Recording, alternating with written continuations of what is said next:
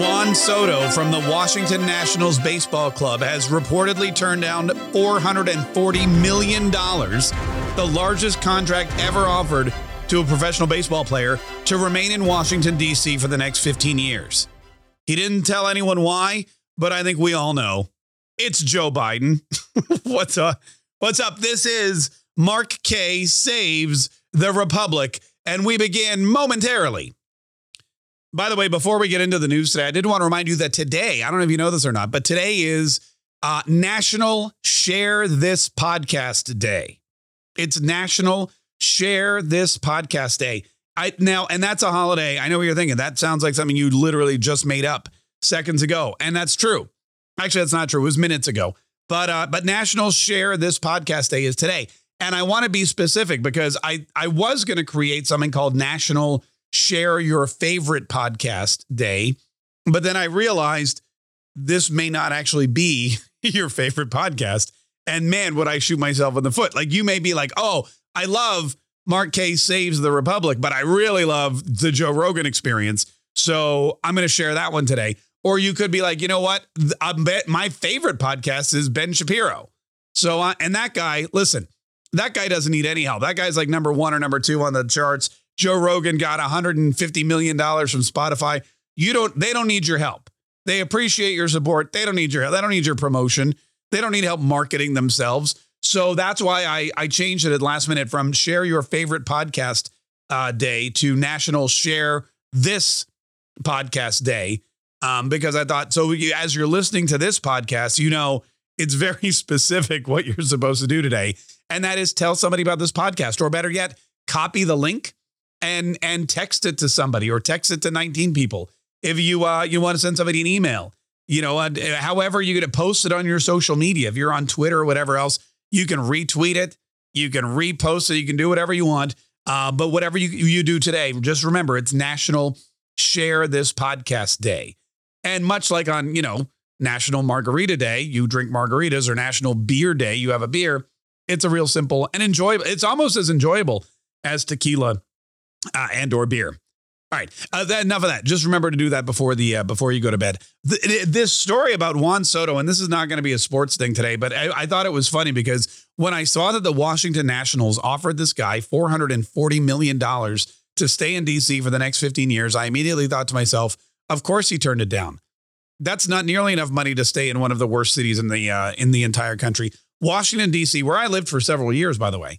Washington, D.C., not only are the Democrats in control of Congress and the White House and the Senate, not only are they in control of the politics of this nation, not only do you see them, you know, roaming around, but look, you got all the other problems that come along with blue state representation. You've got homeless problems. You've got crime. You've got all kinds of issues, high taxes. It's a business unfriendly place to be. And if you have $440 million to play baseball in Washington, D.C., you know, that may not be incentive enough, especially when you could go someplace much nicer, like, I don't know, Tampa Bay. You could go somewhere else, like what else? Kansas City is a lovely town. All these places, any place in Texas, there's Houston, there's all sorts of places where you could go play ball, and they have lots of money, and you don't have this tyrannical, oppressive government that's reigning over you. We did a story yesterday about Muriel Bowser from Washington, D.C. She's the mayor of Washington. She's horrible at it. And she was complaining. Get this. She was complaining because Governor Abbott from Texas and Governor Ducey from Arizona, they came up with this plan. And they said, look, all these illegals are coming over the border. All these illegal immigrants, they're coming over the border. Washington's not doing anything about it. Joe Biden's not doing anything about it. They're filling up our hospitals and our jails. They're filling up our homeless shelters and our schools. They're sleeping in fields that don't belong to them. It's a massive problem. It's a health concern because they could have COVID. Crime is running rampant because, you know, it happens. And all of these problems are happening. And the White House is ignoring it. The Border Patrol is being told to stand down by Mayorkas and the Department of Homeland Security. Joe Biden put Kamala Harris in charge of it, which no one takes anything seriously if they put Kamala Harris in charge of it. Like, that would be like me saying, you know what I'm going to do? I'm going to put Kamala Harris in charge of blow drying my hair every day. because, I mean, it's like a BS position. It makes her feel like she's doing something, but I know she's going to be inadequate because, look, there's no hair up there. There's no hair up. Anyway, so it's about as pointless as any other job that she has. So anyway, the Biden administration is and they've been ignoring ignoring the illegal immigration. And so Texas and Arizona are sick of it. And Governor Doug Ducey and Governor Greg Abbott, they're sick of it. And they said, look, you either clamp down on the border or we're going to put these people on a bus and we're going to ship them to you. We're going to ship them to Washington, D.C. Ron DeSantis said it here in Florida. He said, I'm going to fly these people to Delaware. If you're going to fly illegals to Florida, I'm going to fly them right back to your hometown. See how you like it. Well, guess what? Muriel Bowser does not like it. She went on Face the Nation to complain about how crowded, get this, how crowded Washington, D.C.'s homeless shelters are becoming. And she says that she believes these illegal immigrants are getting tricked. They're getting tricked by these red state governors into going to D.C. Her big issue is that these folks who are coming here illegally, who have no business being here, who are breaking the law, who are supposed to be released and then, I mean, really, they should be released back into Mexico, but they're not. They're being released and they're being told to appear 30 days later. But there's no way to track those folks. And, you know, the majority of them don't come back. They go out in the middle of the country. And she's upset, not that that's happening.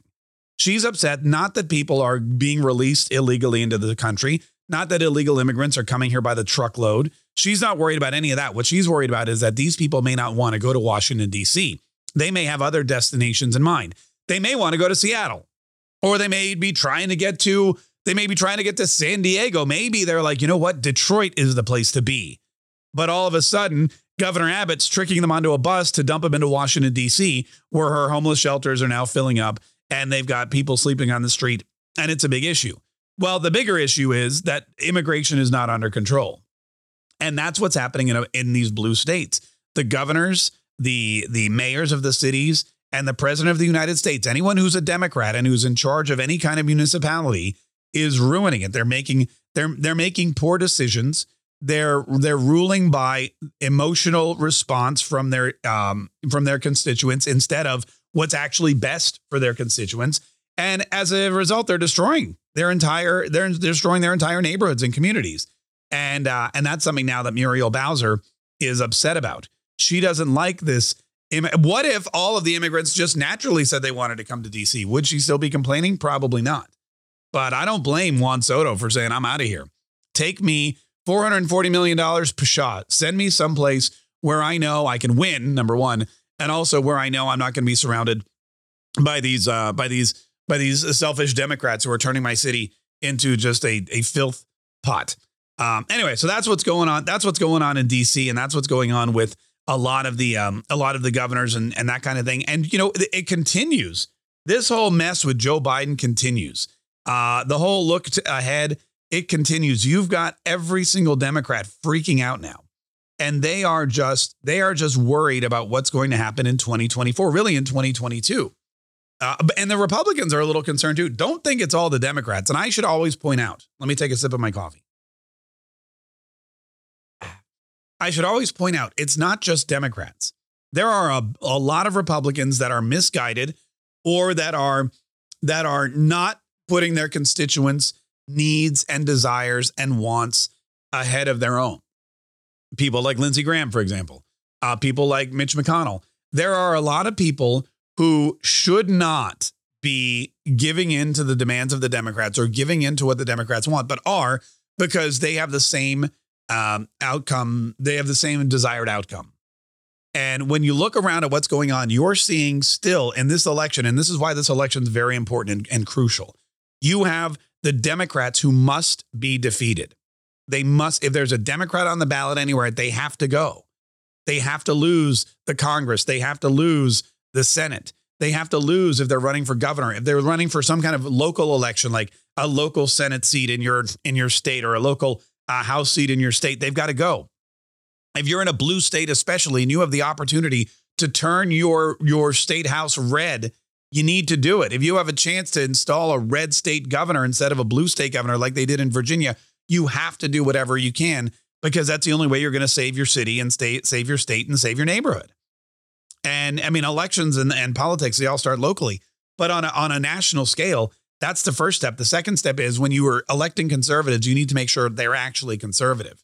And with all this talk about Donald Trump making an announcement about reelection, with all the talk about Ron DeSantis, being the more viable choice, a lot of folks are throwing it out there. Fox News had a compilation of Trump voters, like a 3-minute compilation they put out, which I'll try to play that on the show today, of Trump voters switching to DeSantis. When you see all of this stuff, you realize that you've got two battles going on. The battle between good and evil, which is Democrats versus Republicans, and then the battle within the Republican Party between conservatism and really, I wouldn't even call them moderates. I would just call them self-centered rhinos, because that's what you have. You have people who are showing up every day and saying conservatism works. Conservatism is what America is. Conservatism is what this country was built on, and it's what this country needs to survive. So I'm going to go in there and I'm going to vote for and fight for and debate for and execute a conservative agenda. And then you've got the other Republicans that go in there and say, I like being elected to national office. I like the perks that come with it. I'm going to continue to vote in a way that makes me more money and power and puts me on committees. And if I have to poop all over my constituents and the people that voted me into office, I'm okay with that because I'll at least have a big house that I can retire in and eventually get a cush teaching job or go on the lecture circuit. And we've got to avoid that. It's got to be conservatives on the ballot, get your vote. And it's not going to happen every single time. For example, in Arizona, this is very funny. I'll wrap this up soon, I promise. In Arizona, you have Kari Lake, who's running for office. She's running for governor. And Kari Lake is she's a Republican. She's very conservative. She's an ultra MAGA Republican, the kind that, Joe Biden hates. And she has the backing of Donald Trump and a lot of voters. She's very popular. She's a fighter. She's patriotic. She's combatively conservative. She's not afraid to bully back, and she has a great time, and she'll be a fantastic leader. She is also facing somebody named Karen Robson, and Karen Robson is a Republican as well, and they're going to duke it out in the primary. Doug Ducey, the current governor, is backing Karen Robson. Why? Well, he's not a big fan of Donald Trump. Also, a couple of others, Chris Christie, for example, and Mike Pence are backing Karen Robson. And so what's happening this week is Donald Trump is heading to, I believe, Flagstaff. I want to say he's going to Arizona. Here's the deal. Last week, there was supposed to be a big rally for Kari Lake and others in Arizona. Ivana Trump passed away. We now know she fell. It was like a blunt force from a fall. Very sad story. And so Donald Trump postponed his rally. He's like, look, my kids need me. Their mother died. I'm going to go take care of things. I'm going to be there for them. It's not the right time to have a rally. It was literally, I think, the day after or 2 days after Ivana Trump died. And so they postponed it. It was supposed to be Saturday night. They moved it to this Friday night. And the interesting thing is that Mike Pence is supposed to appear at a rally in Arizona for Karen Robson. So you've got Mike Pence at one rally and Donald Trump at another rally for two different candidates. Guess which rally I think is going to be more well attended? Guess which rally I think is going to be the bigger rally? And what's going to be a real blow to the non-conservative Republicans is that Doug Ducey, the governor, the former vice president, and maybe a smattering of others are going to show up at a rally for some woman who's not going to win. And Kari Lake is going to be standing in front of thousands and thousands of people chanting her name, just before their primary. And I think that it's going to be devastating to not only the Democrats, but to the Rhino Republicans. At least that's what I'm hoping for. We're going to find out. We're going to find out on Friday night. All right. Don't forget, today is National Share This Specific Particular Podcast Day. So make sure whatever, and now that you're done listening and you've enjoyed it, make sure that you do two things. Number one, share this podcast with somebody that you know. And number two, share it again on share it twice. And happy National Share This Podcast Day.